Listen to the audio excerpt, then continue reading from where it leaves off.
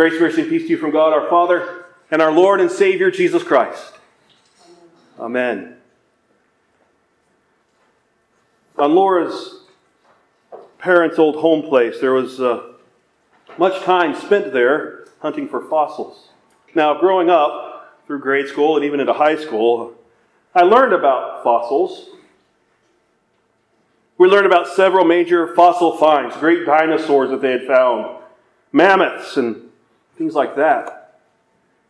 My impression through all of this was that since these kinds of finds were rare, that fossils must also be a rare thing to find. Then I found and married Laura. No, she's not a fossil. But my goodness, do we have a collection of fossils. I always thought that fossils were rare. But apparently, we have lined our driveway with fossils because we have so many. We have fossils of plants, of shells, of seeds, of, I think, some crustaceous animals, all kinds of fossils. But Laura's prized fossil is a doozy. No, she didn't find a dinosaur, I don't think. But it's a fossil of a giant fern. At least I think it was a fern. Some sort of a plant. And she'd spend years at her parents' place digging this thing out because it was huge. She would dig at it, uncover parts of it, then have to go back and do it again as the rain and things would fill her work back in. Finally, her dad helped her pull it out using his truck. Then guess what? Later they found another piece of that fossil in the dirt, buried. Then another of this huge plant. Now the fossil I'm talking about we have at home is about this big, times 3. It's fairly large. Wouldn't it be awesome if we could take that large rock, that large fossil, all 3 pieces, and put them all together into one, so that we could once again see a solid testament to the image left behind by that plant so long ago? Okay, well, I think it would be pretty cool if we could take all those and put them together into... And you're probably thinking, Pastor, that's a nice story.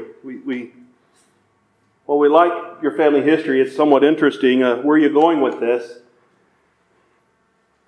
Honestly, I tell you this because as I went through our gospel reading, as I was thinking about it this week, this is the story. This is what kept coming to mind was fossils.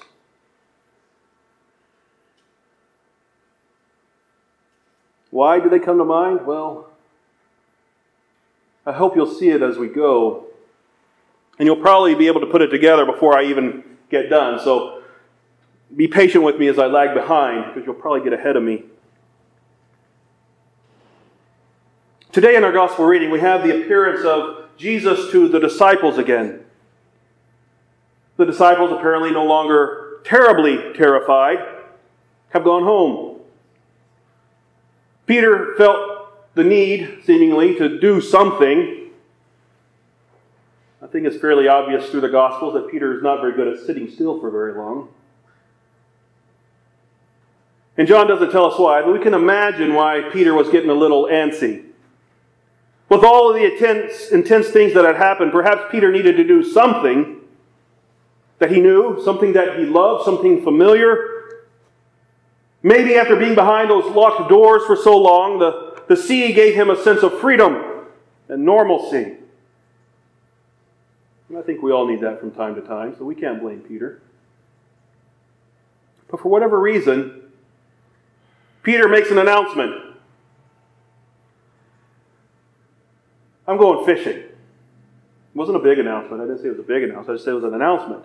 He says, I'm going fishing. And those disciples who are with him, they say, we'll go with you. And so they go out to fish. And like the good fishermen they are, they catch absolutely nothing. It was a bad night for fishing, apparently. But as the sun is coming up, because they fish at night, and it's about the time that the rooster would crow, it's early, early morning, they hear a voice yelling towards them, and being only about 300 feet away from the shore, they can make out the words, "Children, do you have any fish?" Now that may seem odd to us, but to them it was probably not that odd. They were fishermen after all. I'm sure they would occasionally get the eager buyer standing on the seashore, wanting the early catch, wanting the freshest fish. Only this time there would be no sail. They had nothing in a boat. So they answer, "Nope, we didn't catch a thing."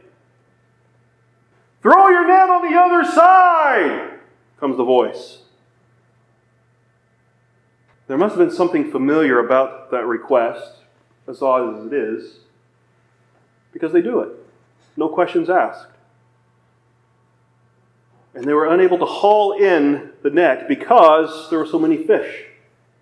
And the net, apparently miraculously, because John says so, the net doesn't break. Then it seems to dawn on one of the disciples. Perhaps this was a familiar request, because it was about 3 years earlier when John, his brother James, along with Peter and his brother Andrew, were out fishing, just like they were today. And they had come in from their night's trial with nothing. When someone tells them to cast their nets on the other side, and they kind of look at each other like, this is weird, but they go and do it. And much like this morning, they caught a great deal of fish. In fact, they had caught so many fish, they had to call in other boats to help them haul the net in. And when they got to the shore that day, they saw a rabbi standing there. He told them to come and follow him, that he would make them fishers of men. Yes, that rabbi was Jesus. Wait, hold on. Jesus. John today turns to Peter and he says, "It's the Lord!" He finally figures it out. And it apparently hits Peter rather hard, because Peter grabs his cloak and then jumps into the water and heads to shore. But this too has happened before, hasn't it? Again, on that very sea. Early in the morning, Peter was in the boat with the other disciples. They saw something on the water in the distance, and as it came closer, they could see that it looked like a person. They believed it to be a ghost. I mean, come on. What other explanation could there be for a human outline to be walking towards them on water, except a ghost? But then, seeing that it was not a ghost, but instead it was the Lord, Peter does what? Hops over the side into the water and begins to walk toward Jesus. But due to his lack of faith, he begins to fall in, and Jesus grabs him by his hand and pulls him up. As you can see, today's reading, as mundane as it sometimes might seem, or maybe even peripheral to the main points of John's Gospel, today's events bring together a lot from the disciples' past with Jesus. But the most important thing that is brought together today is that rock. No, not the fossil, but the rock in the story. Did you catch it? The rock? The one who, if put back together, would, like the fossil, show the imprint of the one who created it. The rock this morning in our text is Peter. That is, after all, what his name means, isn't it? Petra, rock. you remember, the night Jesus was betrayed, just a few weeks ago, is when that rock was broken. Peter had followed Jesus as Jesus was carried away from the Garden of Gethsemane by the temple guards. And then Peter stood in the courtyard of Pilate's palace as he watched his Lord go through all these trials, these questions. And it was there in the courtyard that Peter denied not once, not twice, but 3 times. He denied even knowing Jesus. And then the rooster crowed, and the rock was broken. So it was probably around this same time of day as our reading this morning. Only on this day, instead of hearing the rooster crow, he heard the voice of his Lord crying out. And then he jumps into the sea and swam ashore. And he gets to have breakfast with his Lord. His Savior feeds him.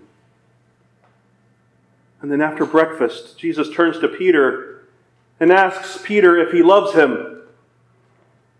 And Peter responds, no, this is a literal Greek translation. He says, duh, you know I do. Peter, do you love me? Duh, you know I do. And Jesus says, feed my lambs. Then a second time, Simon, son of John, do you love me? And then Peter gives the same response. Jesus says, then tend my sheep. Then a third time, do you love me? And this kind of tears at Peter. That's what our text says. It kind of gets to him. He says, Lord, you know everything. You know that I love you. Jesus tells him, feed my sheep. It is with this exchange that Jesus repairs the rock. And that rock, once again, shows the full imprint of the one who made him. Peter, at the break of day, had denied his master 3 times, is now at the break of day given the opportunity to affirm his love for his master again 3 times. And Jesus follows up each one with a call for Peter, the rock, to no longer be just a fisher of men, but to shepherd God's sheep. Not just catch them, but to lead them, to teach them. And Peter does just that. And he will end up dying just the way Jesus said he would, with his hands outstretched, crucified. But here's the thing about Peter. When Peter had denied Christ, it was the same night that Judas had denied Christ. Both of these men had denied their master. Both men were that night broken, shattered. Peter, however, looked back to Christ as his Savior. Judas did not. Judas believed that he was beyond saving, that Christ had nothing for him. His guilt and shame turned him inward on himself. So he goes to the temple to return the money, to atone for his sins. And do you know what the priests did? They laughed at him. They mocked him. Judas had lost all hope. So feeling lost, Judas goes and he hangs himself, dying in his trespasses and sins. Peter, however,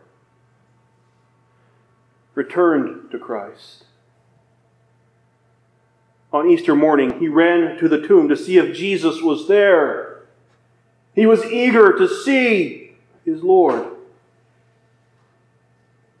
And then Jesus appeared to Peter and the disciples twice, now 3 times. And Peter was able to declare his love for his Lord.